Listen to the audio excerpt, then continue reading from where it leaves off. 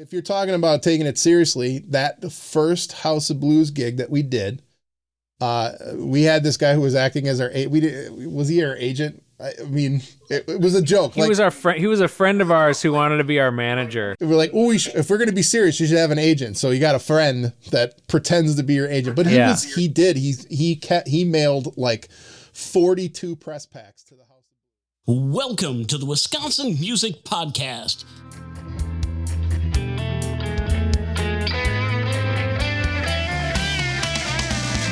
Here to introduce you to the great musicians and music businesses and organizations of Wisconsin. Every week, Wisconsin Music Podcast will be bringing you great information on what's happening in the Wisconsin music world. For our music-loving listeners, we'll bring you music that you haven't even heard of yet from unique and talented artists and hear about their journey so far. You'll either hear live performances of their songs or songs from their selected discography. For our musicians out there wondering what they can do to further their recognition, we'll be calling upon Wisconsin music businesses and organizations to enlighten you on what they're doing to help further your music journey. And now, here's your host, Zach Fell. Thanks, Dean. This is Zach Fell with Wisconsin Music Podcast. So glad you guys were able to tune in. This is episode 2, Fat Function. Today on Wisconsin Music Podcast, we have Al Falashi and Tim Whalen. They are the founding members of Fat Function, and they're going to tell us basically the whole history of Fat Function from the very beginning through today. So I'll see you guys on the other side of the interview. I'm here with Al and Tim of Fat Function, a Madison-based funk band. We're going to be talking about their experiences of touring and recording and kind of about where they started out originally. So let's start with Al. Al, you grew up in Kenosha, correct? I did, yes. So why don't you kind of tell us a little bit of growing up in Kenosha musically? You know, did you start out middle school or high school band and the instruments you played and kind of go from there into where you got to play with Fat Function? So I was born into a pretty musical family.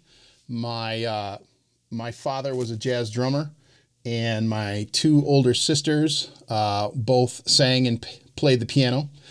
I was kind of an oops. I came 11 years after my two sisters, who are a year apart. I don't think my parents were planning on having me. My dad was probably pretty happy that he eventually got his son instead of two daughters.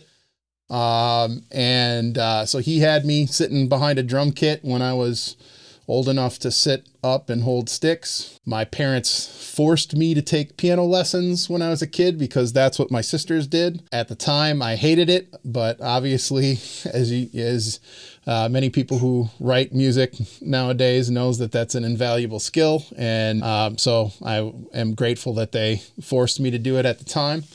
But what is it, in fifth grade when the band program starts to roll around schools and they ask you what instrument you want to play, my dad took me down there fully intending me to be a drummer. And we walked in the door, and the guy who owned the music store in Kenosha was called Passetti's Music. And Emil Passetti was in the corner, and he was a really good saxophone player, and he was tearing it up in the corner. And I came in and I heard him play it, and I was like, Dad, what is that? And he was like, son, that's a saxophone, but the drums are over here. And we don't have to buy a drum set. Well, we would have to buy a saxophone. And I was like, but Dad, I want to play the saxophone. And so he begrudgingly said yes to the saxophone, probably mainly because it was a jazz-based instrument. He was a jazzer, so I'm guessing he probably wouldn't let me pick bassoon or oboe or something like that. But saxophone he was cool with, and Kenosha has an amazing music program. Yes, they do. In the public school system there. It is, we had, and I just happened to come through at a time where I had two of the most incredible teachers. Ken Wheely was my junior high. Yes, I'm old enough that it was junior high back then, not middle school, but Ken Wheely was my junior high teacher. Very inspirational, and a jazzer himself. And then the great Alex Sabo at Bradford. And we had a killer band. And back actually in Fat Function, Courtney Larson is our trombonist. She went through those same two music programs with me. Another good friend, Jeff Mattern from Mama Digdown's Brass Band, which is probably another band you should have on the podcast. But Yeah, definitely. yeah, the three of us went through school at around the same time and went through the Wisconsin Honors Project, which is another great program in the state of Wisconsin. It's incredible. And then we all decided to go try out for a scholarship at Summer Music Clinic, which is essentially a glorified band camp at UW-Madison. And you try out for the Wisconsin Music for the Music Clinic Scholarship, which is they give out 10 scholarships every single year. And you have your choice of going to either UW-Madison or UW-Milwaukee. You don't have to major in music, but you have to take an ensemble every single semester, and it's a tuition waiver. It's free tuition. So Courtney and I are the same age. We went to go try out our junior year of high school, and I moved into the dorm, and I heard a little bit of a ruckus coming from down the hall on the male floor. And not knowing anybody there, I was like, well, let's go see what's going on here. And I walked into Mr. Tim Whalen's room, and he was with a bunch of his friends. He is a year older than me, so he had already won his scholarship and was coming back the summer in between his senior year of high school and his freshman year of college to fulfill. Once you get the scholarship, you got to come back to the camp that summer. So he knew everybody there and was having a good old time. And they were playing a game in the room and invited me in, and we became fast friends. Right around that time, they wanted us to do like a song and dance. The floor was supposed to do like a song and dance, and Tim and I looked at each other and were like, we do not want any part of this. And what was it? The Arsenio Hall show was like super popular at that time, and they had a kicking band.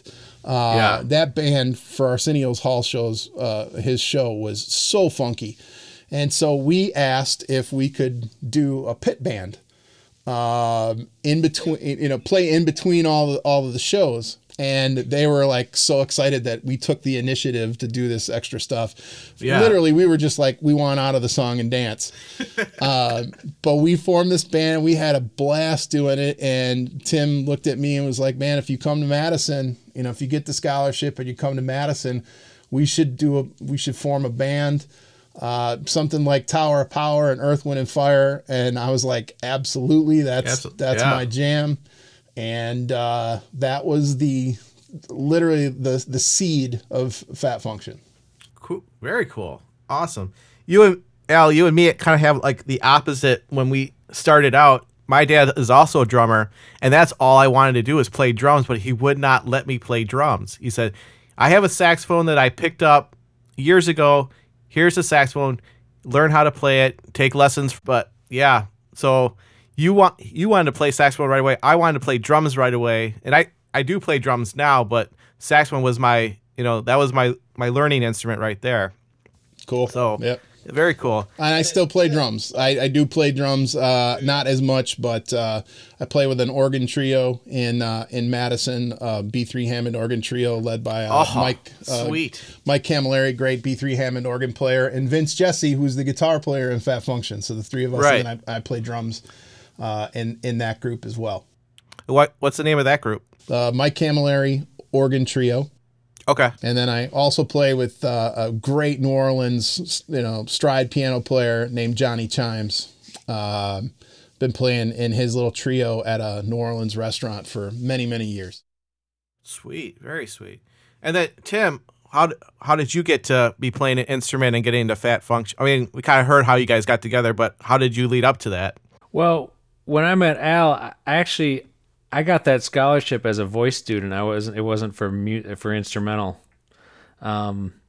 So I didn't grow up in a musical family. My family's not. I mean, my family loves music, but I'm the only musician in my family. Okay. I started learning how to play on a little keyboard by ear when I was in 6th grade. That's when I started plucking away at stuff, and then I just, I played in bands in high school, and I always loved to play. But the scholarship thing was was a voice scholarship. But that I only lasted a year doing that. I ended up switching over to piano. Yeah. Once I got to school, I didn't see myself doing that. And then especially once, we started getting the band going, and that's like a whole nother avenue of things that all sorts of different things opened up. Right. There's one funny thing about the music clinic thing. I was so pissed that I had to actually go to that thing because right in the middle of music clinic, my girlfriend in high school at the time, her dad got me and 3 of my friends 10th row seats to go see Rush at Alpine Valley. Oh, wow. On the Roll of Bones tour. And I still am, but I was a huge Rush fan. And I couldn't go because I had to go. I even went to the head of the music clinic and asked if I could just leave for the night. They wouldn't even let me do that. Really? Wow. I mean, I got over it. Yeah, right. But that was that's something I'll never forget, that summer, not being able to do that. So obviously when Neil Peart passed away, that was pretty hard hit for you. Yeah, it was. I actually was able to do a pretty cool thing. A little off topic. I'll send you the video. I made a pretty special tribute to him here at work. I wrote an arrangement of Time Standstill. Oh, nice. Actually, right back there, you can see that frame. Mm-hmm. That's a letter from Alex Lifeson. Oh, wow. Yeah. So that was really cool. But, off topic. Right. So, Tim's downplaying this a lot. They put out this video and the entire Rush community flipped out. It had hundreds of thousands of views within hours. And he was getting pinged from everybody from Getty said something to you, Alex Lifeson, eventually Neil Peart's wife. They all were in tears and choked up. It's a really cool video. Yeah. Yeah. Pretty special thing. Yeah, definitely would love to see that. But no, my upbringing was basically learning how to play by ear. I loved rock music. Grew up on a diet of Kiss and Van Halen and Rush and classic type bands, AC/DC. I loved the Commodores, Earth, Wind and Fire. And then in high school, that's when I really discovered Tower Power and more Earth, Wind and Fire, more James Brown. And then I really discovered jazz in high school. I was kind of into fusion in 7th and 8th grade. I really liked, the Electric Band, Chick Corea's Electric Band, right. Jeff Lorber. Then I realized Chick Corea played with Miles Davis, and then I learned about Miles, and I learned about all those people that played with Miles, and I just snowballed. It's just amazing how it all branches out. Yeah, and then that's when I really, really started to get really interested in. I found Bill Evans and Keith Jarrett, and I obviously knew about Chick, so I got more interested in the piano. I think the whole voice thing. I had a really great choir director at Whitefish Bay High School named Randy Swigum, who, like Al has that same story. We all have these people that shaped and he was that for me. I didn't even know what a quarter note was when I got to high school. He taught me how to, he taught us all. We sight read every day before rehearsals. He taught us a lot about just how, music isn't in a vacuum. Everything we were singing or learning about or listening to, we also learned about what was happening in the world and what was happening in these composers' lives. And right. So all of that kind of taught me about trying to dig deeper and treat it more than just like notes. Yeah, exactly. Which when I switched over to playing, obviously as a jazz musician and a songwriter and all that, you have to do that. Yeah. Yeah, because notes on a page are just basically an outline, and you're supposed to interpret it in a certain way. Right. Right. So let's kind of talk about the beginnings of Fat Function when you guys actually got really serious about it and then started touring and getting gigs. So why don't you kind of start about the beginnings of Fat Function and when it got you guys to Japan and other countries and then places throughout the United States. So whoever wants to talk about that, go ahead.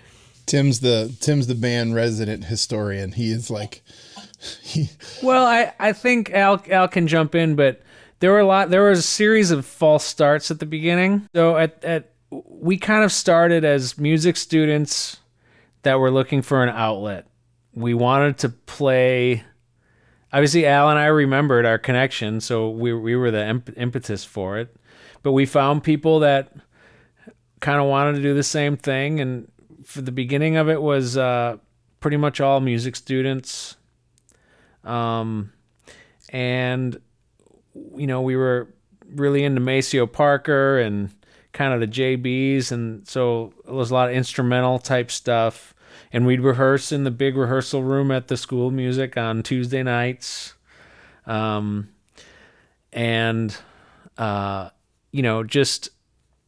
more than anything, I think we were just kind of learning how to play that way. And we were also discovering a whole new just social dynamic. Because, a funny thing is on Tuesday nights, way down the hall, Mama Digdowns would be rehearsing. Okay. Because they only started a year before we did.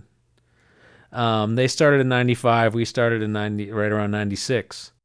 Well, when we actually started. Your first album came out that year too, right?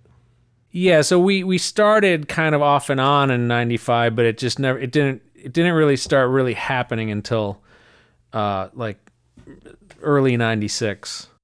So we ended up we were already friends with those guys, but we ended up becoming really good friends because every Tuesday night we'd know that we'd rehearse and then we'd go get wings. There you go. So that was a whole nother dynamic that was cool for us because it's just a different scene when you start playing in a band. Yep.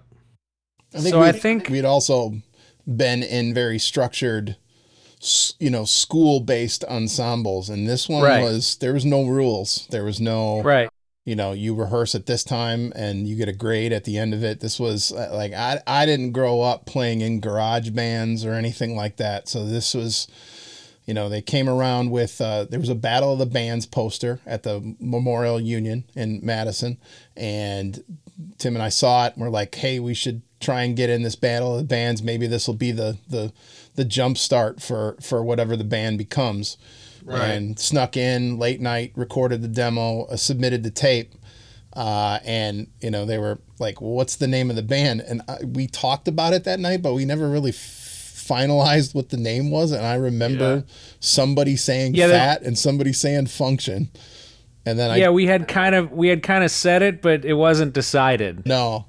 And I walked out, and the woman, she was like, hey, you didn't put your band name on the application. I was like, all right, well, Fat Function, and I just spelled it differently. And we took second in that competition. But then right around that time was, when you were like, we had too much fun doing this to let it go and for it to just be this one thing. And luckily around that time, there was this really cool restaurant bar around the corner called the Mango Grill. And I mean, she was paying bands with all you could eat meatloaf sandwiches and all you could drink beer. The meatloaf sandwiches were damn good. Oh yeah. And so we kept coming back, and Mama's was just starting to take off.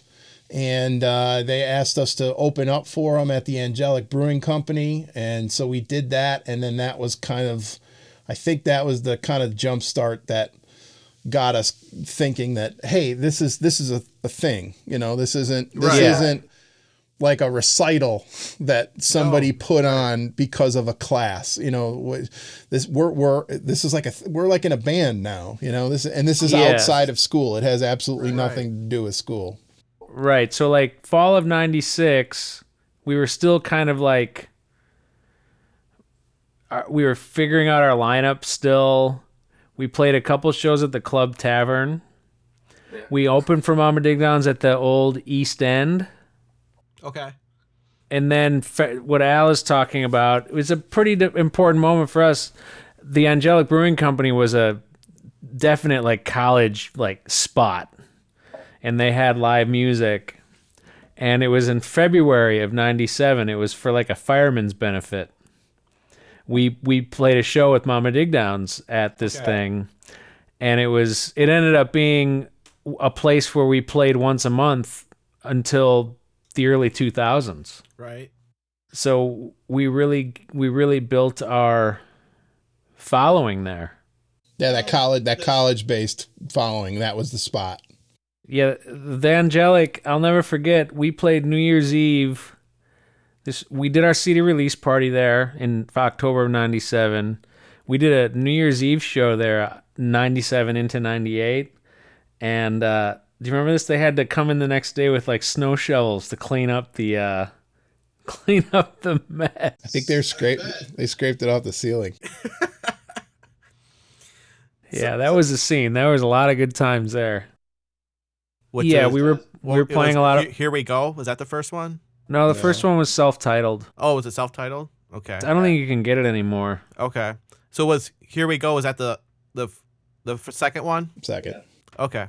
There's an album called Soul Juice. The band has basically two periods, and we could talk about this, but up until Tim left for grad school in 2003, and then when he came back from grad school from 2005 on. And there was some personnel changes right at that point, and due to like copyrights and writers' credits and stuff like that, when we went back out on tour, we never reprinted that first album. What we did was we took songs off of Here We Go and that first album that were written by Tim and I, and we made a new album that's like the same music, but it's called Soul Juice. Okay, so let's take a listen off of that Soul Juice album. Here is Shake by Fat Function.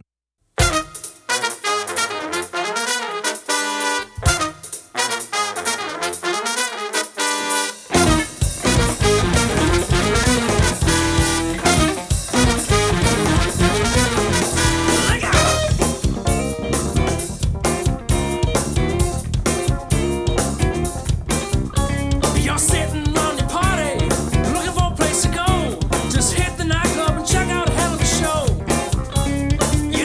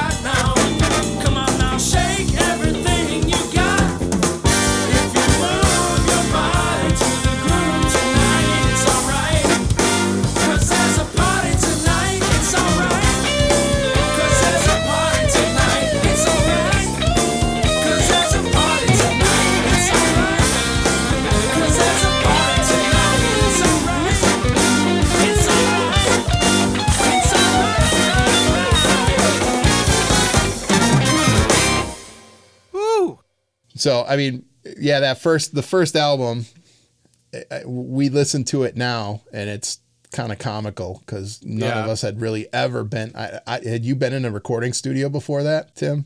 I mean, yeah, but not to make a. I mean, just for bullshit. Like this was I'll never forget the first time we went into the studio.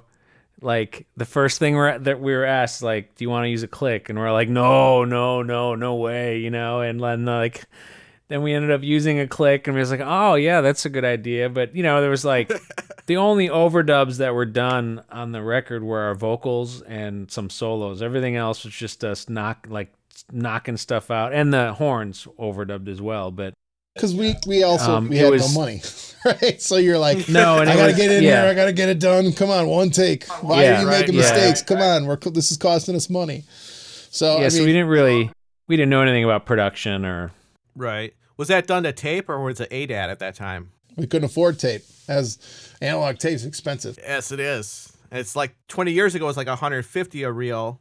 And now it's like over $300 a reel. So it's just like crazy. I got rid of my 2-inch machine like 2 or 3 years ago. So I had a 16-track 2-inch for a long time in my recording studio. What did you guys learn during that first true album? I know for me, it was the first time I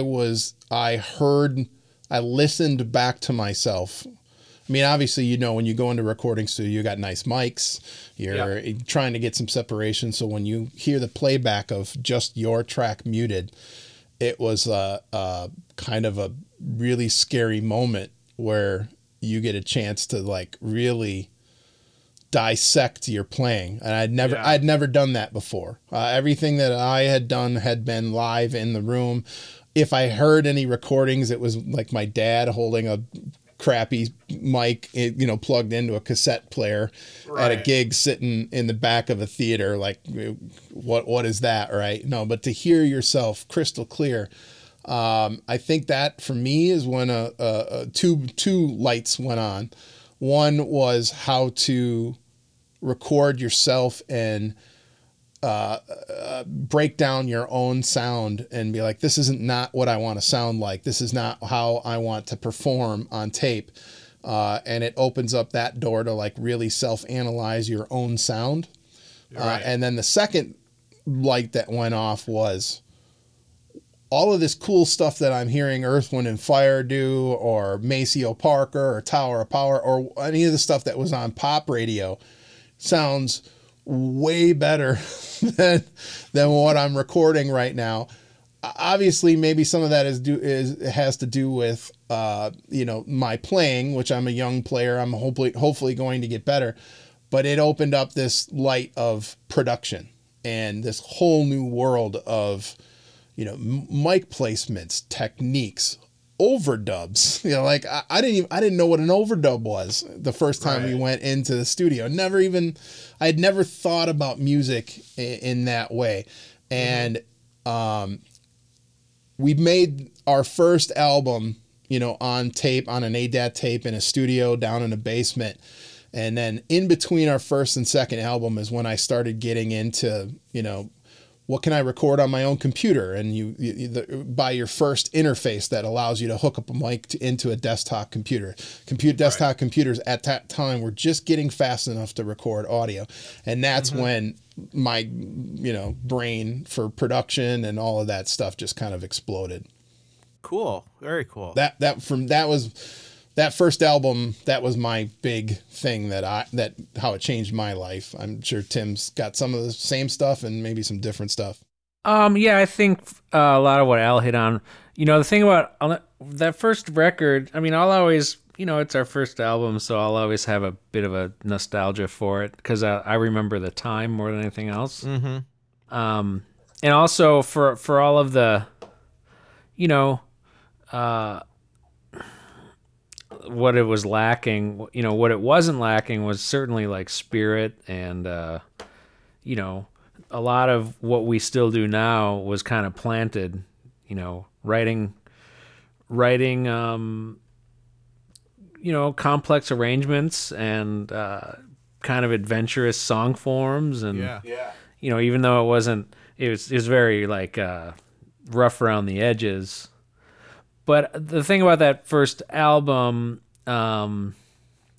it's like it sounds very narrow to me, just because there's no, there's nothing was really paid attention to in terms of placing things in the spectrum, and so the thing I really, when we did the second album, and we went overboard with it. Overproduced? Is that what you're saying? Well, we really realized, like, oh, we can double everything. We can double guitars. We can double guitars. We can thicken the vocals up. So if you listen to those, the difference between those first two albums is very different. Yeah. But that also was the next. We learned how to layer vocals. We learned how to double vocals. We learned how we could create vocal pads by doubling stuff. We learned how to thicken the guitars, and we paid a lot more attention to getting better sound. Yeah. Playing better takes. We did everything individually. We learned about the fact that we don't all have to play together. Not that we were rich, but we also had, by that time, we had established the band, and it was gigging regularly, so we had an income. So studio time was, there was more time. We spent a lot of time there. Yeah. Was it the same place as your first album compared to your second album? Yeah. Mm-hmm. Where'd you guys record at? Sleepless Nights. Yeah, which is now called Megatone. And who was the engineer for that? Well, it was a bunch of different engineers. And a lot of those guys are still good friends of ours. Because we learned a lot from them, and I think they learned stuff from us, too, actually. Yeah. The father figure of that studio is a guy named John Mocknick, who is now out of the business, but he was a great guy, great studio owner, a great teacher, not in the sense that he had lessons or anything like that, but those guys, he taught those guys a lot. And there's basically a tree of guys that have now gone on and started some of the most successful studios in Madison, and they came from the John Mocknick tree. Jake Johnson owns Paradigm. Paul Schluter owns Megatone, which is in the old building. And then as we progress and talk more about Fat Function, we've moved to we use a studio called DNA, which is Mark Whitcomb, who is all of those guys worked on the first Fat Function album at different times, because we were just taking whatever time was available late at night for as cheap as possible. We'd book that engineer. Well, and what Mocknick would do was Mocknick always recorded the drums. He was the drum guy. It was either Ralph, who I don't know what happened to him, or Whit recorded all the bass, because Mark Whitcomb's a bass player. Jake recorded all the vocals mostly and all the keyboards. And Schluter did all the guitars. So they were really excited that we got really into this, like wanting to actually like produce more, because then they got into it too. Right. Paul actually, I don't know if you've ever heard of the band Last Crack. No. Okay. But Paul, Paul's actually pretty well known just outside of Madison, I think, because he's been in some hard rock bands that have actually been... They were signed. Yeah. Last Crack did a major European tour in the early 90s. Okay. And then it just kind of fell apart, but that would be a very interesting guy, actually. Paul would be an interesting guy to talk to. Yeah. But yeah, so I think we're both kind of saying the same thing. We just learn more about, like, oh, the guitar could go over here and the keyboard could go over there. It doesn't all have to kind of be, it's not just like, it's not whatever. Basically, the first album kind of sounds like whatever. Right. I gotcha. Yeah, I mean, here we go. Definitely that time period in terms of us playing out, especially in Madison and in parts of Wisconsin, we definitely, like, our popularity had elevated by that point. I mean, we were a one sold out night at the Angelic, and then the next night we'd play a sold out night at another big club called the Regent Street Retreat. Like, so it was like, in Madison's not a very big town, so like we were doing this every month. Yeah. So like it was kind of things were rolling. So from like 99 to, I don't know, basically till when I moved to New York, I don't think we ever had a show that wasn't packed. I mean, Al, I'm seeming to remember when we started playing at Luther's Blues, which was a really big place. We all it was just kind of like a thing at that point. It just, our shows were pretty much always successful. In Madison, we had definitely established ourselves, and then it was something that we all started taking more seriously. In fact, we had our two trumpet players on the first album were also in Mama Digdown's brass band, and we kind of came to this point where Mama was playing every weekend, and we wanted to start playing every weekend. And it wasn't a bad thing, but we kind of had to go to those two trumpet players and be like, hey, you got to pick one or the other, knowing full well that they were going to probably pick Mama's because Mama's was gigging all the time. But it was just something that we had to do. Otherwise, we were never going to be able to play because both of our trumpet players were not available. Gotcha. So it was a tough call for us. But we had to kind of, have that discussion one day. And of course they went with Mama's because Mama's was playing all the time. Yeah. But what it did do is it also connected us with John Schipper, who has been with us since, 1999. He just wasn't on the very first album. That was the only thing that he didn't do. But an incredible lead trumpet player. And he also was with us at that summer music clinic. So he actually dates back to when the seed was planted for Summer Music Clinic, and we had a slightly different horn lineup for the first portion of the band. This is before Tim left for New York. Than we do since Tim came back. We slimmed it down, a little bit, but. The horn section, the core of the horn section has been John Schipper on lead trumpet, myself, and Courtney Larson on trombone. Yeah, and I think we also, what you were asking, we were booking our own gigs. It would be I would book a gig, Al would book something. Our old bass player Rob, he did a lot of booking. Like Rob was actually the guy that got us into the House of Blues for the first time. Oh, okay. Wasn't that was Lee Feynman? That was Lee Feynman. But Rob made the contact initially. Found the name, but then he gave it to Lee. Yeah. He just annoyed the living crap that's out right. of him Lee until he gave Feynman. it. Yeah, that's right. Lee. Yeah, and we just kind of did things that way. Again, we were still starting to take it seriously, and then we got a booking agent. Well, if Simon. If you're talking about taking it seriously, that first House of Blues gig that we did. We had this guy who was acting as our was he our agent? I mean, he was our friend. He was a friend of ours who wanted to be our manager. If we're going to be serious, you should have an agent. So you got a friend that pretends to be your agent. But he mailed like 42 press packs to the House of Blues. And finally, I think it was the day before the gig, whatever band was going to open for Maceo Parker bailed. And we got the call, and it was last minute. Like, do you guys want to open for Maceo Parker at the House of Blues in Chicago? The gig is tomorrow. And so we went down there, and we opened up for Maceo, and our set was whatever.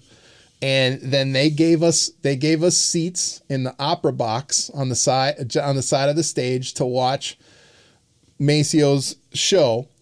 And we sat there and went to school for 3 hours. That was the night that the band changed. That was for sure. The night that Fat Function changed.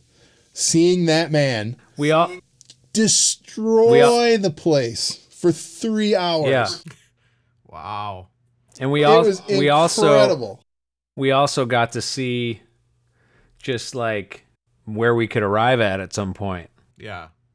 That whole wow, that'd be cool if we could roll into a House of Blues in Chicago and all those people would come, and it's like all sorts of things you're learning about. And we did well. We like I talk about it being this life-changing event. We did well. Like the band killed it. They invited us back. What was it? Couple weeks, month later, to open up for Tower of Power, which was these guys were our idols. So it's not like we stunk. And then about a few months after that, we opened for War.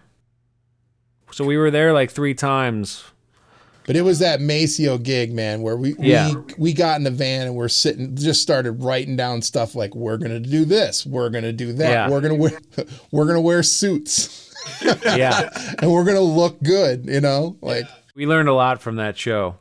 And that's great. I mean, those are the experiences that you would need to help elevate, because otherwise you don't know where you need to go if you don't see it. Yeah, and then at that point too, we started definitely realizing. I think that you know how this is. You're into your thing and you're popular, but then you also. Another very important show that we did that also had a huge impact on our development was we opened for a band in Minneapolis called Greasy Meal, who was essentially most of Prince's ex-musicians. Or musicians that were still affiliated with him loosely or involved with him, and then a couple other musicians, but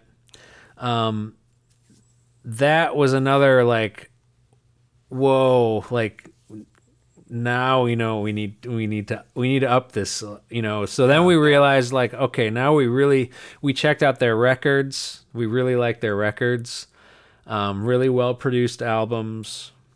So then we started learning more about like production and singing better and songwriting, better lyrics, better everything. We started really focusing more on writing lyrics that weren't an afterthought. Okay. Because it was very much write the music and then we got to come up with some lyrics. Now it was a little more like, okay, now we got to think about this a little more. And so that those experiences with Greasy Meal and the House of Blues stuff, when we went to do our 3rd album, we really like. I think we learned lessons and we applied them. Right. Every album's a learning experience. It's a snapshot. And the 3rd album was what was the title of that one? It's originally called Higher, but then that's the album that got us to Japan. Okay. And it got re-released through Ben and Leo Sidran's label called, was it Nardis? It was Nardis. And it was that then we changed the album title to You and Me. Okay. But that album, I'll never forget. Leo Sidran is one of my best friends. He's one of Al's really good friends. His father Ben is a legendary musician and a producer, and they live in Madison. They lived in Madison. Ben still does, and I'll never forget Al. You remember we were so happy with that first album, and we went to their house and we were in Ben's music room. And the thing is, Ben listened. He was a fan of us. He really wanted us to succeed. And I'll never forget, we played him some tracks from that album, and he's like, "Yeah, this would be a good demo to get some gigs." And he was being honest, Yeah. And he's totally right. And then I played him the second one, and it was, they same thing. There's a lot of stuff going on, But I'll never forget when I played the rough mix of Higher for Leo because we had our Wednesday night King Club gig, and Leo and I always used to play stuff for each other. And we had just done that was the first song we mixed with John. Okay. And I played that for Leo. And he was like, "You guys, you've basically," he's like, you found your voice, basically." And Ben said the same thing. So to me, it meant a lot when I would play this for Ben and they both, Al, they loved that 3rd record. They kind of helped us get it out to let maybe some people hear it that wouldn't have heard it otherwise. Right. Yeah. Leo got in a car accident listening to Rockstar. What was that? Leo got in a car accident listening to Rockstar. Oh man. You know, He was listening to it and he sideswiped a light pole. Oh. you have all these backstories that I don't have. So, like I said, you're the historian. And the third album, it's just like Here We Go is too much like of the overdubs and all that. Yeah. The third album, obviously, because of the time, Al, right? Two Against Nature came out around that time, and we wanted the album to be perfect. Al, remember when we sat in the studio that one night and we ended up editing all of the kicks and bass? We literally lined up every single kick and every single bass note. Wow. But then once we did it and we listened to the other tracks that didn't do it, we were like, oh shit. We have to do this for everything. We edited the entire album. Wow. And of course, it's too perfect. But at the time, that's what people were doing. So it's very clean sounding, very kind of pristine sounding. Right. And that was another learning experience. Like, well, maybe we don't have to go that far with that, Right. But that's the beauty of making records. Everyone's a different learning experience for sure. Let's take a listen to the title track. So here is Fat Function with the song. Here we go. Check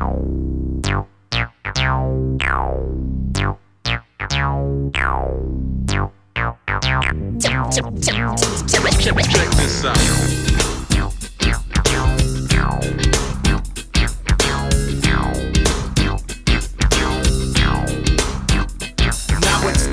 Function laying on the fat tracks that hit you in your soul. You've all been told time and time again. We're laying it on the line with the funky rhyme and the fat stack of horns you can hear for miles. Thank God for the 1-4. Get you on the dance floor, kicking the funky hip hop. Man, we in the sweatbox all up in your nation. Take your place in line and find you listening to the one of a kind. Here we go.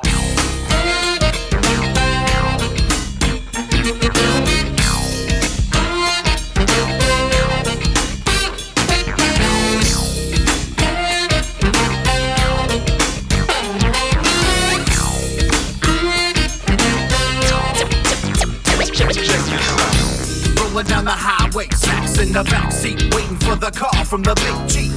He tell me that he give me $5 just to make you all holler and slam till you can't breathe. We game at the crowd with the big sound, and it weighs at least 5,000 pounds of funk. Closing out the show with the slam dunk, and the bartenders making sure you go home drunk. Up your last call, everybody on the dance floor. It's your last chance to hit it with the hardcore. Maceo, won't you blow your horn? He's smoking the people from dusk to dawn. Sneaking in the back door, begging us for one more. Working hard to give them what they paid for. Never fear, the function's here. Kicking into high gear, dropping you the bomb of the year. Here we go.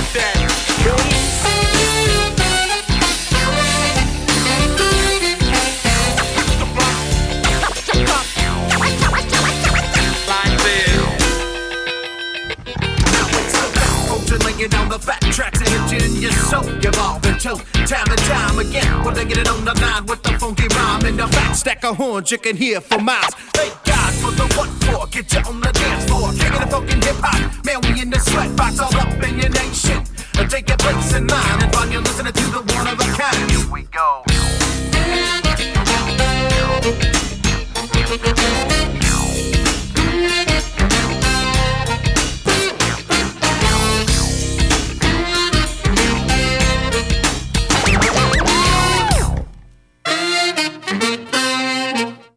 So you guys are making a new album right now? Well, there's one more album after that one. Okay. Well, there's technically two, but one is a live album. Talk about a little bit of history on that one. So Tim, after we came out with You and Me, Tim went to grad school at Manhattan School of Music. Right before he went, Ben and Leo Sidran had approached us about licensing You and Me and putting it out on this record label. And at that time, we were like having internal band discussions like, is this the end of the band? Should we shut it down? Should we replace Tim and keep going? My friendship and my working relationship with Tim was too strong to ever like have somebody else come in. So I let everybody else in the band know that I wasn't really interested in continuing if Tim wasn't going to do it. Right. Ben and Leo approached us about licensing this album. We were basically like, sure, why not? We're not doing anything with it. Go ahead. Okay.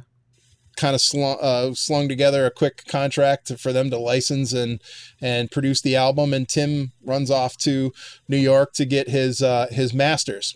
And while he's there, this record company that had licensed 6 albums of Ben and Leo's, they basically stole a bunch of money. So none of us ever got paid. But the side benefit was they started shipping the album to Japan. Somehow, back when there was record stores, the Tower Records in Japan, yeah, whoever was managing the floor, the popular music floor, came across our album and fell in love with it, and then put it in the demo bins on the end of the aisle. This is the story that we've been told anyways. They put it in the demo bin at the end of the aisle. I don't know if you remember music stores when you would go put the headphones on and there was like 6 tracks that you can listen to. Yeah. So they put Fat Function in this demo bin, and apparently that was enough to make this thing start selling like hotcakes.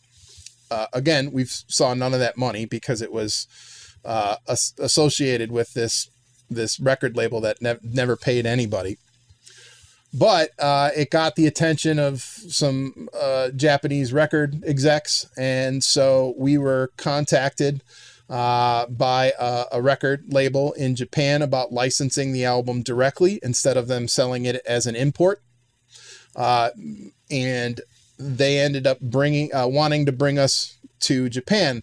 And so this was all happening while Tim was, just finishing up his grad school. And Tim and I talked and we're like, well, listen, man, we're not getting any younger. And all those years when we were trying to be on the road we were trying to get to this point, right, it'd be foolish to like let this opportunity go by. So we kind of posed the question to the rest of the band, like, how do you guys feel not being 18, but quitting all your jobs and hopping in a van and going around the country playing gigs? And most of the band said yes. There was a couple guys that couldn't do it. And so we decided to try and replace them. And Tim got done, graduated with his master's, came back to Madison, and we hopped in the van and started touring around the country. And we did that for a year and a half, and it culminated with a trip to Japan, which was obviously just amazing for us. It's funny. I had friends that would never wanted to pay the cover to come see the band in Madison, and they'd sneak in through the kitchen. And there's people paying $90 to come see us in Japan, and I was like, wow. Yeah, it was surreal. Since we are talking about the album You and Me, let's play the final track off of it. So here is Fat Function with Stand Up.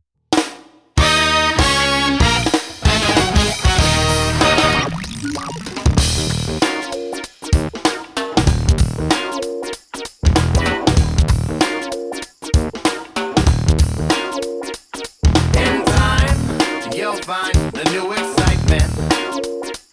Spread love, begin the sky for all to see. We learn to live with one another, together in peace and harmony. Oh,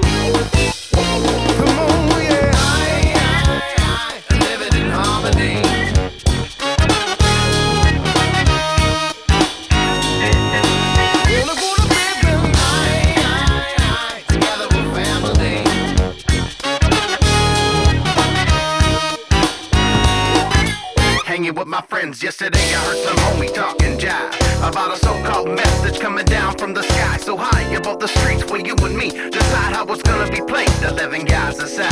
Now I need you and you need me. Together we can shake everything till 2:45. We'll make the world a better place to live and learn. Now I'll be courteous and let y'all have the first turn. Step aside as the horns start to break down.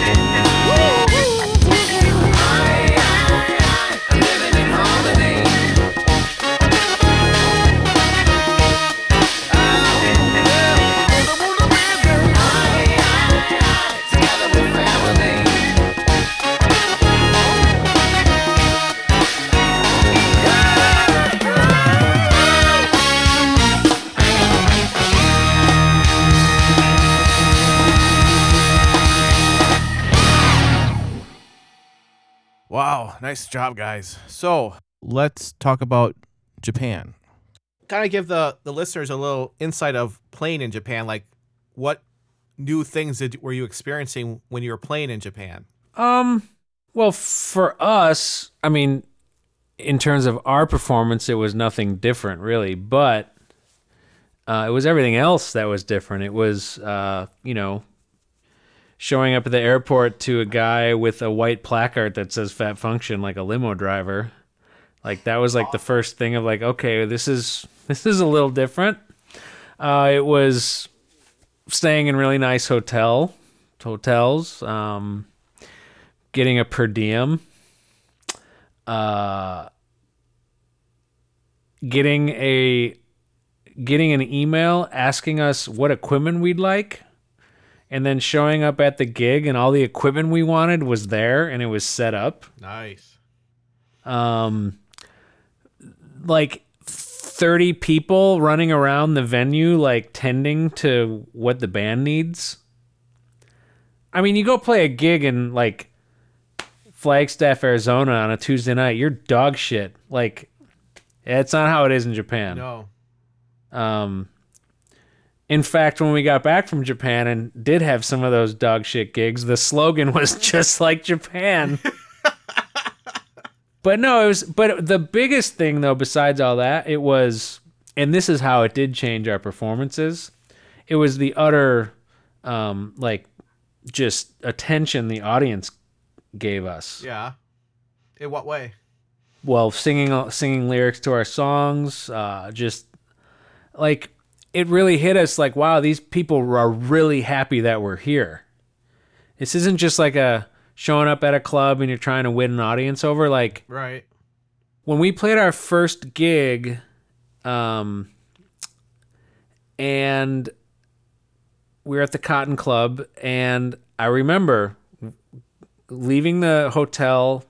We did sound check, went to the hotel, and I remember getting to the venue, and I was just like, I wonder how many people are going to be here. Like, because, when you travel around and you tour and you do this stuff, like, you get very used to the, like, whack-a-mole, like, you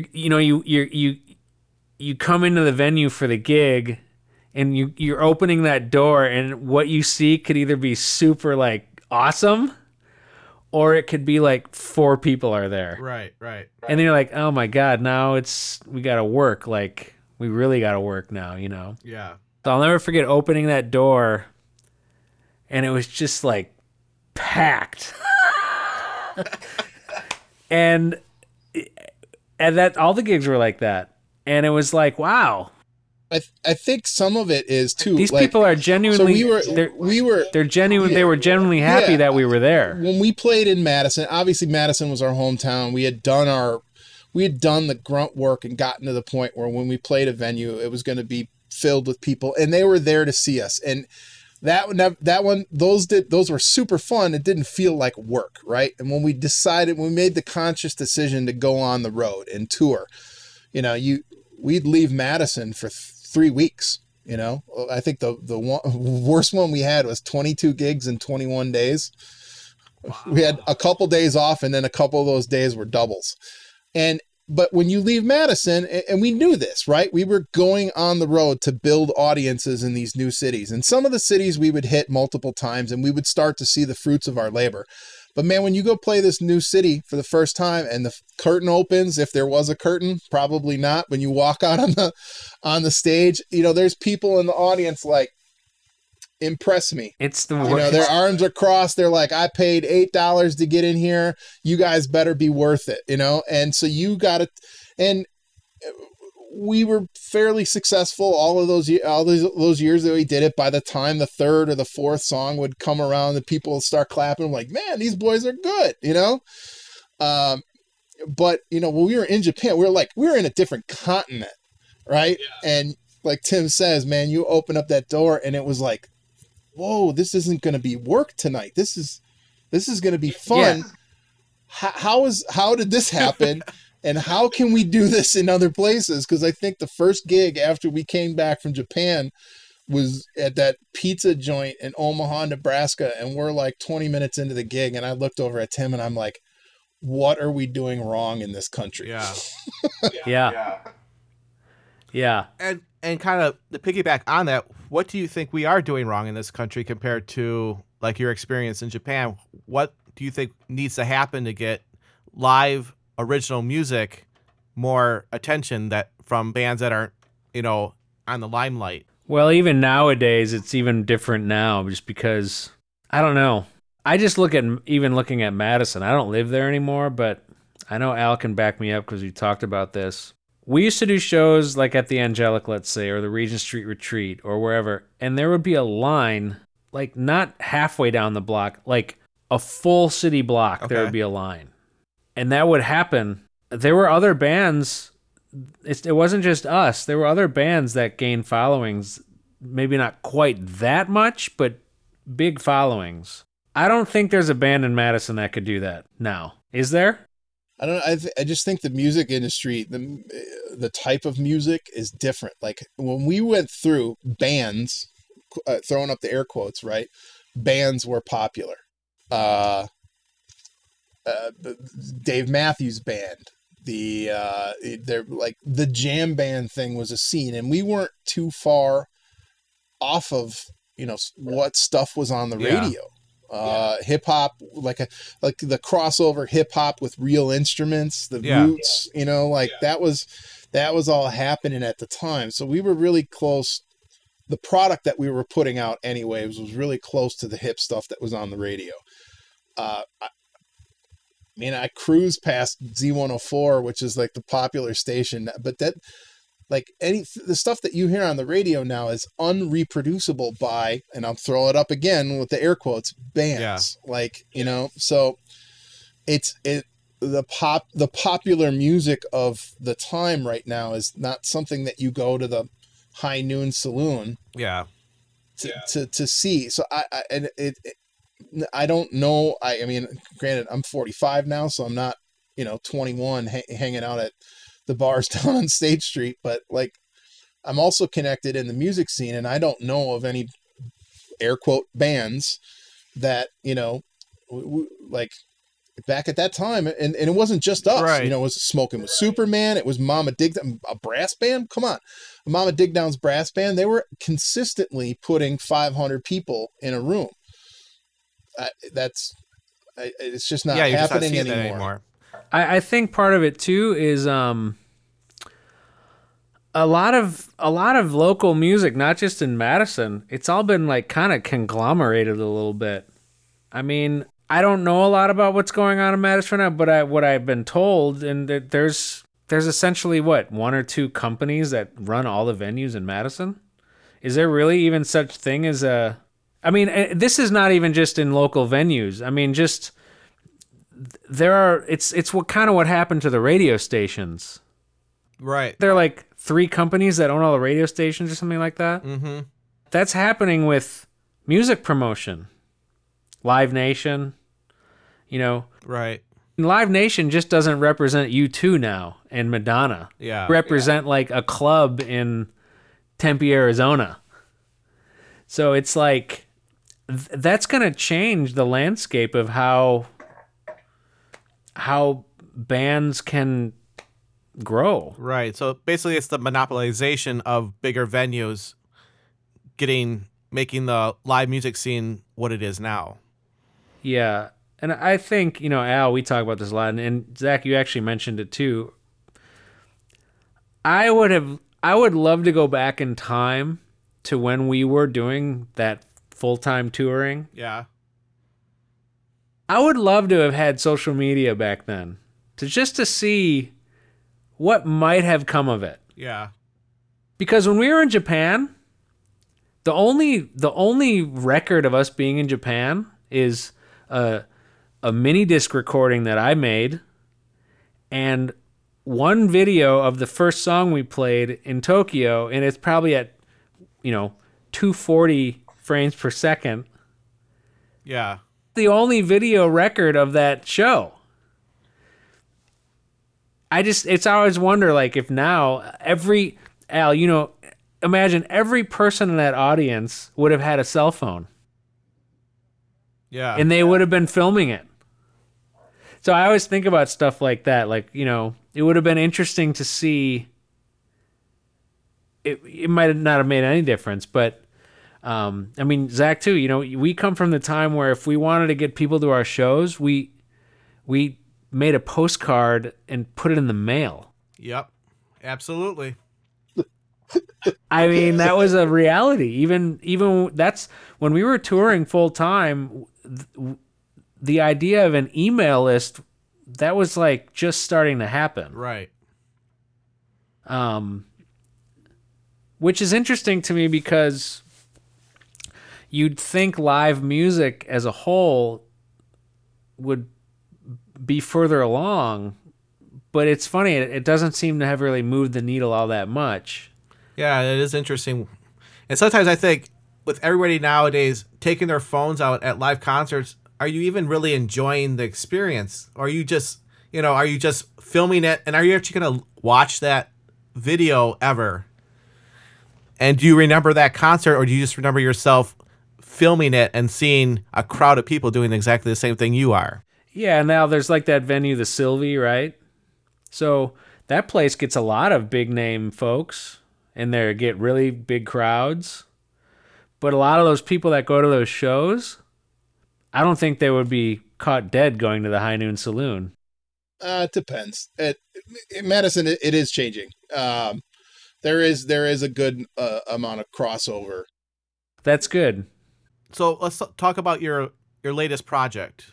There's actually a big Little chunk bit of the story though that we're kind of skipping over. I don't know if I can try and give it to you as quickly as possible. So after we came back from Japan, you know, it was kind of an interesting time for us. We were kind of getting done with touring, being in the van. At that time, I was getting engaged to my fiance her name was Kate. We got engaged a week after she got engaged. She was diagnosed with stage 4 colon cancer. And so I realized that with my wife having to go through cancer, probably being a road musician wasn't a good choice of profession for me. So, and it seemed like everybody else in the band was kind of done with being in the van at that time. So yeah. What year was this? This was 2006. And so we decided to shut it down. And you know, a lot of people went back to work.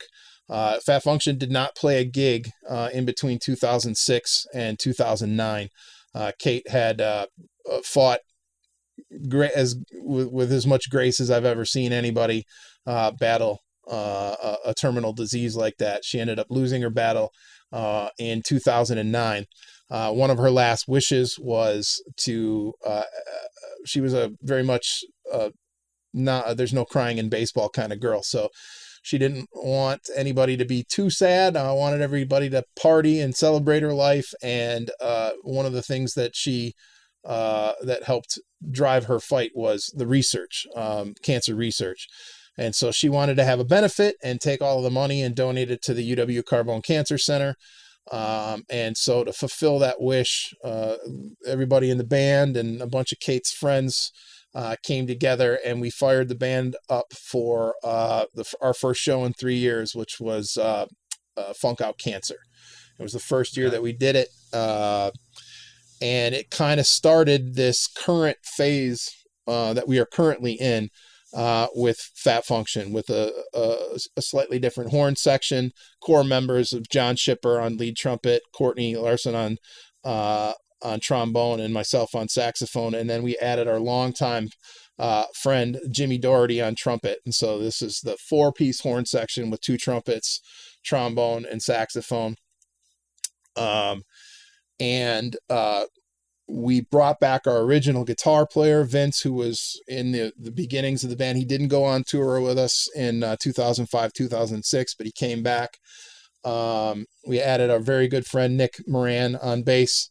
And then, of course, the rhythm section of Tim on keys and vocals. Darvante, Turbo is his nickname, Darvante Murray, our drummer, and Paulie Ryan, our percussionists. So starting in 2009, we've been doing this kind of 1 or 2 gigs per year. Every other year we do Funk Out Cancer, and we've donated over $250,000 over the 6 events to the UW Carbone Cancer Center. When Kate passed, it was in May of 2009. Tim was teaching at the University of Toledo. He came back to Madison for that summer and lived with me in the house, and we pounded working on this new album, which we released in 2012, I think, called 2011, Real Life High Fidelity. So that came out in 2011. It got us a return trip to Japan, so we got to go back to Japan again in 2012. I'd like to just take a moment and point everyone to the website for Funk Out Cancer, and it is funkoutcancer.com. I will also have that in the notes. You can read about the event, which started on November 20th, 2009. This is held at the Orpheum Theater in Madison, Wisconsin. They're connected with the Carbone Cancer Center, which is at the University of Wisconsin, and they are committed to finding the best ways to detect, prevent, diagnose, and treat cancer. Donations to Funk Out Cancer will go directly to the Paul P. Carbone Cancer Center Fund, which is funding innovative research to help find the cure for cancer. For anyone that's interested in finding out more, please go to funkoutcancer.com. Once again, the website will be in the description. All right, let's get back to the interview with Al and Tim of Fat Function. This album also was around the beginnings of Spotify. So since the beginnings of the band, we've embraced new digital technologies, CD Baby, all of these digital platforms. Whenever they come out, we just sign up for them. Try to read the fine print, but we just sign up for them. We were on iTunes. CD Baby, we were on iTunes. We were one of CD Baby's very first clients. Yeah, and so we threw our stuff up on Spotify, and funny enough, it's at this time that the band is kind of drawing back. We're not going on the road. We're playing 1 or 2 gigs a year. One of them is a benefit, so we're not even getting paid. And somehow stuff starts taking off on Spotify. Like, we have over 12 million views. There can't be another band that doesn't tour or plays 1 or 2 gigs a year that has all the streams and 70,000 monthly listeners. It's as soon as we stopped trying is when things started to happen for the band. So, this is what's interesting. Full circle. We opened for Maceo. We have more monthly listeners on Spotify than Maceo Parker. Yeah. I mean, now we're playing. You start playing that game, right? But it's hilarious. It's just interesting. It's like as soon as we stopped trying is when things started happening, on this kind of global scale. We just found out that the late night TV show, like basically like the late night with Stephen Colbert of Santiago in the country of Chile. They use our song as their like theme song. So I just happened to type in Fat Function into Wikipedia one day, and the first page that came back was all in Spanish, and I'm like, Tim, what is this? And we ran it through the translator, and I was like, what? And so we popped on YouTube and started watching these episodes, and sure enough, it's the theme song for these shows. And hundreds of videos of bands covering our songs on YouTube now. Yeah. Wow.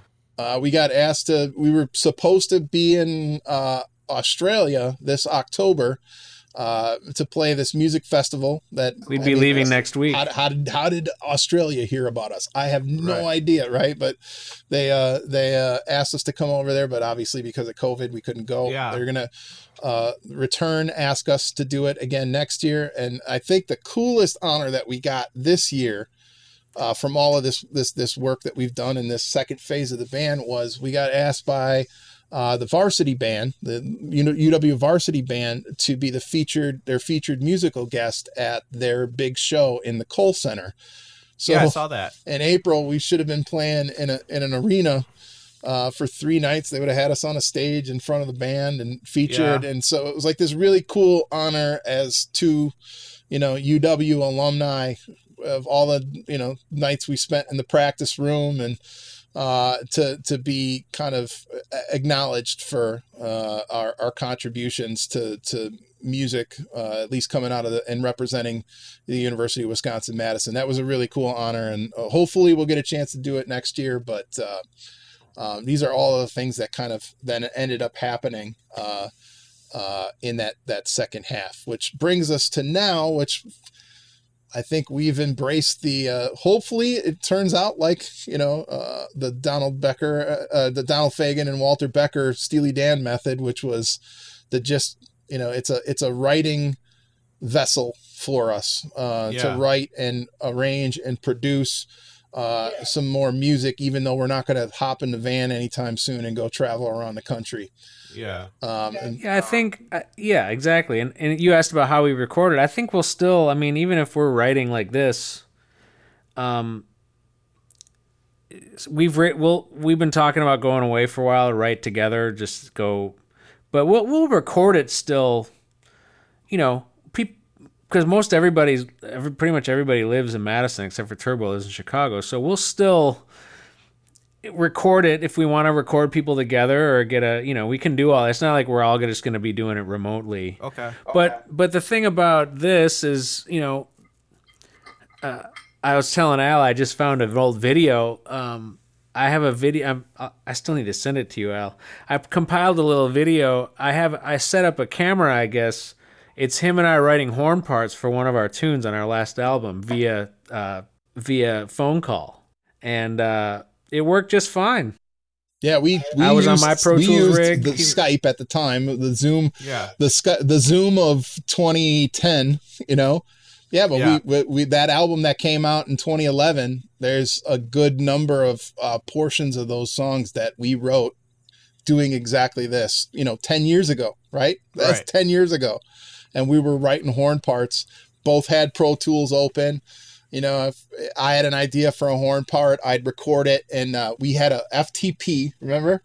We had an FTP site, and I would upload the file for it. And a couple seconds later, it'd ping. You'd bring it back into your, we'd set like a sync point, and that's how we were transferring files back and forth. Yeah, then whatever we wrote, we'd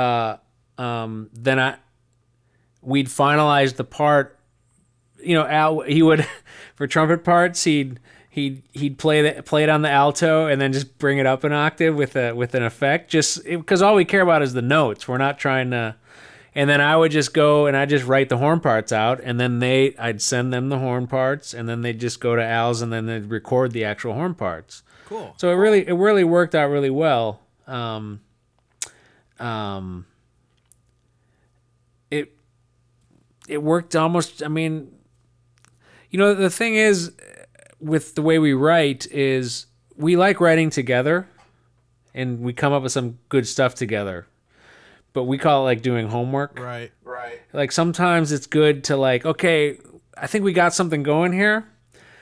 us sitting here like trying to, it's probably like diminishing returns. So why don't we go to our corners and mess around with it, and then let's come back and see what we have. And you know, that's part of what you learn about when you collaborate with somebody. Yeah.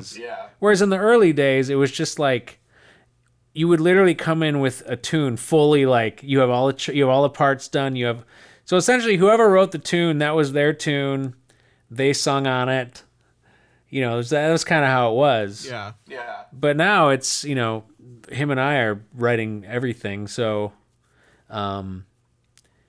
it's even when we go to our corners to do our homework, you know, we're still collaborating because whatever we're doing our homework on was somebody planted that seed, you know? Right.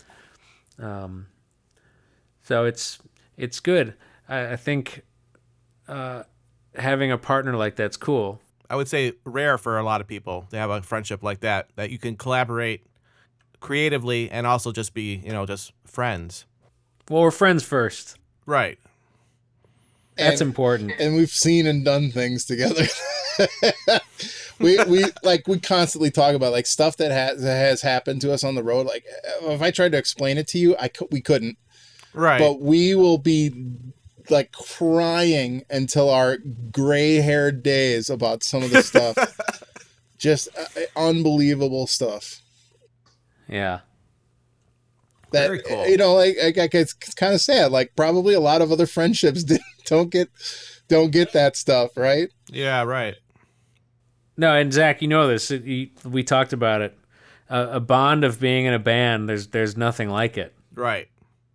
I mean, in many ways, you know, I went through basic training for the Army band here. Yeah. You can't make that shit up. The stuff that goes on. No. And it's like the stories are legendary and they're all true. Like the stuff that happens, it's you can't make it up. No, you can't make it up. And if you're not, for sure. And anybody Here's that's a good in a one. Here's a good band, one. Tim, we got to Japan and they gave us a translator. And so Tim wanted to say some stuff in Japanese. So he wrote down in English a couple phrases, and this translator does a great job of translating it and teaching Tim how to say it. And Tim brought this book. It was a translation book, and he tried a couple things out of the book, and it worked. And it must have given him a false sense of security on the accuracy of the translations in the book. And so first time we went to Japan, we were in Tokyo first, and that's when we had this translator. And then we went to Osaka, but the translator didn't come with us. So when we got to Osaka, Tim decides that he wants to ad-lib and go off of and go away from some of the things that this translator had written on the sheet. So he goes to the book and he says, I want to say, we'll see you next time, or we'll see you real soon. And so he looks it up and he says it. This was a wide club. It wasn't deep. It was wide. And Okay.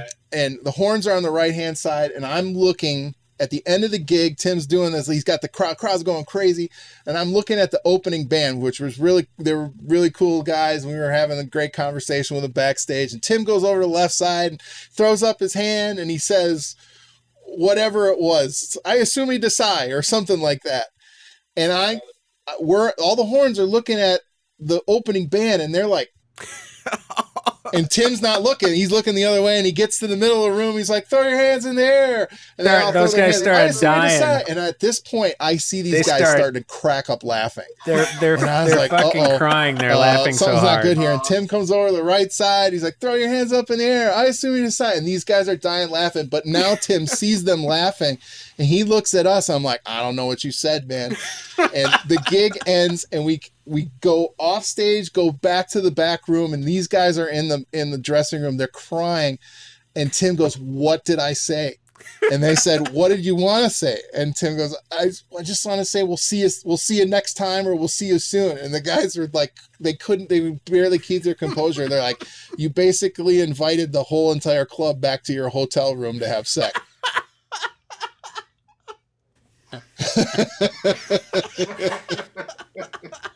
Awesome.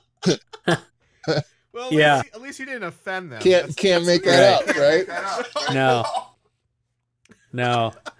Yeah, that was something. So did they all show up? The beautiful thing about it is obviously, they're in your corner. Yeah. So they knew this poor dude he's just trying to like be one of us. And he's not making it. Nice try, funny American.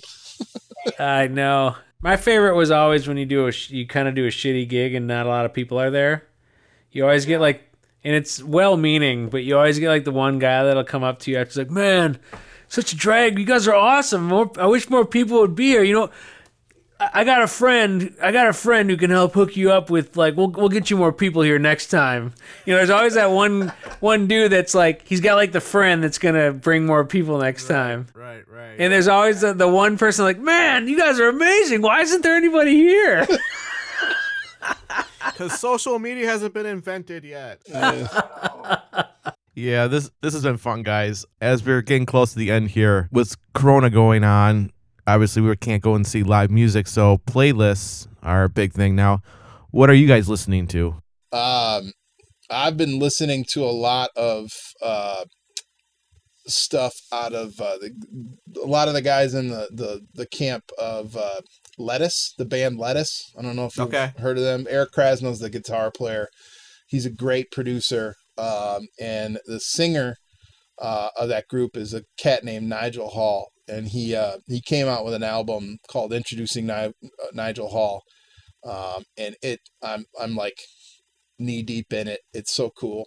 Is there a certain genre they are, or is it just a whole bunch of different influences? Soul R&B, Okay. Yeah. It sounds modern, but yet like it was made in the 60s, Nice. that kind of stuff. Very nice. Cool. Yeah, so it's got a real hip vibe to it. Are you listening to anybody, Tim, right now that you want to mention? Yeah, I mean, I haven't been listening to a lot of, I've been going back and listening to a lot of old records that I used to listen to a lot. I haven't checked out a lot of new things recently. I mean, there's stuff I like. I love the stuff Al was talking about. Like, I've checked stuff out, but people I'm listening to right now, I mean, I don't know. I'm like listening to Bartok right now. Nice. Cool. And just Kenny Barron, just piano players, and it's mostly jazz stuff I've been listening to lately. Yeah. So, kind of just depends. It depends on the day, I guess. I hear you. Depends Well, on the day, I mean, sure. a lot of that also, Tim, is like you have a subscription to Apple Music, and like back in the day, right? You'd buy a CD, right, and then that CD was in, Right. or 6 CDs, and those 6 CDs went in your CD disc changer in your car, and you just crushed those, over and over and over and over again. Yeah. And it's not like that anymore. Yeah. Now you're like, I'm in the mood for this, and you put in, I want to listen. I just did the other day. I was painting my sister bought a new old house, and I was helping her paint, and I turned on the Cannonball Adderley, and it was just, like I'm not picking individual songs from individual, but I'm in that mood, Frank Sinatra. I'm making spaghetti sauce. I want to listen to Frank Sinatra, and it's just like this stream of the way you dial up what you're listening to now is so different than it used to be. And then there's times where like, hey man, somebody just talked about Al Jarreau, and I went specifically to go listen to this Al Jarreau album from 1982 with this song called Sticky Wicket. It is some of the funkiest stuff that but I had to go back, and then you'll go back and listen to this specific thing, and then you go down the YouTube rabbit hole, because after that video, it's got these 5, suggested videos. So it's just like, depending on what venue you're in, you listen to music so differently nowadays than we used to. So it's almost better. I don't know. Is it better? Is it worse? I don't know. It's what it is, right? That's how it happens now. It's kind of a double-edged sword. I think there's something to be, because it's funny, even with Apple Music and all that, I still can't, I still listen to albums. Like I still do that. Like I got to focus on. But with that said, it's much easier to jump from album to album. Right. The thing is it's there's something to be said about having. It's almost too easy. So part of I think how much music do you have access to in this little thing, man? It's Right. banana. Yeah, and it's like I think some of that the way people listen to live music, I think it's being affected by the fact that they have way too much easy access to whatever they want. So they don't, and also this whole 1 minute culture that we're in, it's all of those things tie together. It's just like, when we were in, when I was a kid, when we were in college, I saved up money to get a Bill Evans record. And that was the only record I had, or CD at that time, Right. until I got a little money together to buy another one. Or maybe I splurged and was able to buy like 3 CDs or something, Right. That's what you had to live with, Yeah, it felt cool. Like, oh, this one has 2 CDs in it. This is awesome. Right. Oh, and just the act of opening it up and reading the liner notes and Yeah. that whole physical, visceral nobody thing. reads liner notes anymore, right? Like that's a negative. You don't get you don't get a chance. No, you don't know who worked on it. You don't know who the special musicians are on it. You just They make you it's work. this You got to person's work album. for that. You got to work for that information. Thankfully, Right, exactly. I know they're trying to get that mega data back into it, but I think it's going to take a while to get it in there. I know like Tidal, a streaming service, they have the credits, which is nice. Tidal's really great because that's also Tidal is basically it's like lossless Apple Music, basically, right? Yeah, right. And that's the one I use. I have Apple and I have Tidal because I want to know who's playing on the albums, and I have Apple because before Apple became streaming, I had so many albums uploaded onto there, so I'm not going to get rid of that. Right, exactly. Well, guys, we are at the end of the podcast. Any last words any of you would like to leave before we play you out? I'll leave you with this one thought. Okay. I'm hopeful that this pandemic has hopefully grown. We might not realize this just yet, but I'm hopefully it has grown people's appreciation for live music. I don't know about you, but I'm kind of sick and tired of live streams. It was cool in the beginning, and we'll call it a Band-Aid, but it's not the same. live. It's not the same. And I want to go obviously play live music, but I also want to go see it. And so I'm hopeful that, amen. that this has, you had asked about the current local live music scene. I'm hoping this is a shot in the arm for it. I hope so too. Did you guys hear what happened in New York State? They just passed a law banning any establishment charging a cover. Okay, so they have to pay the band, or the band plays for free, or the establishment can't charge a cover to patrons coming into the establishment. So if a restaurant's having music, the music must be treated as incidental music. And I think this applies to venues. How could that apply to a venue? It's a coronavirus measure. Oh, okay. I know what you. Yeah. I think that's temporary. that's got to be temporary. Yeah. Well, there's a lot of fears that it's not. There's no way. There's no way that could not be temporary.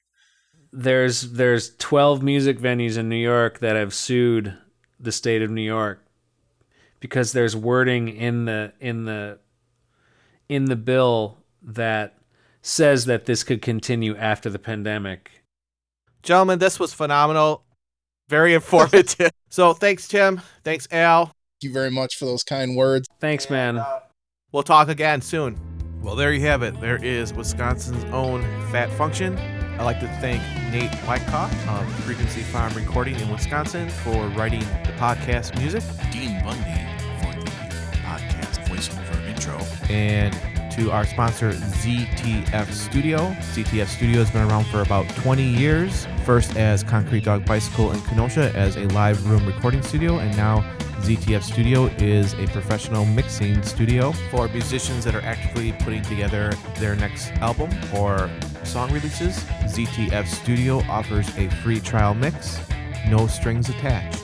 So contact Zach at ztfstudio.com. Fat Function's going to play us out. So here's their song Well Run Dry off their latest release, Real Life High Fidelity. Have a great week, and I'll see you again on Monday.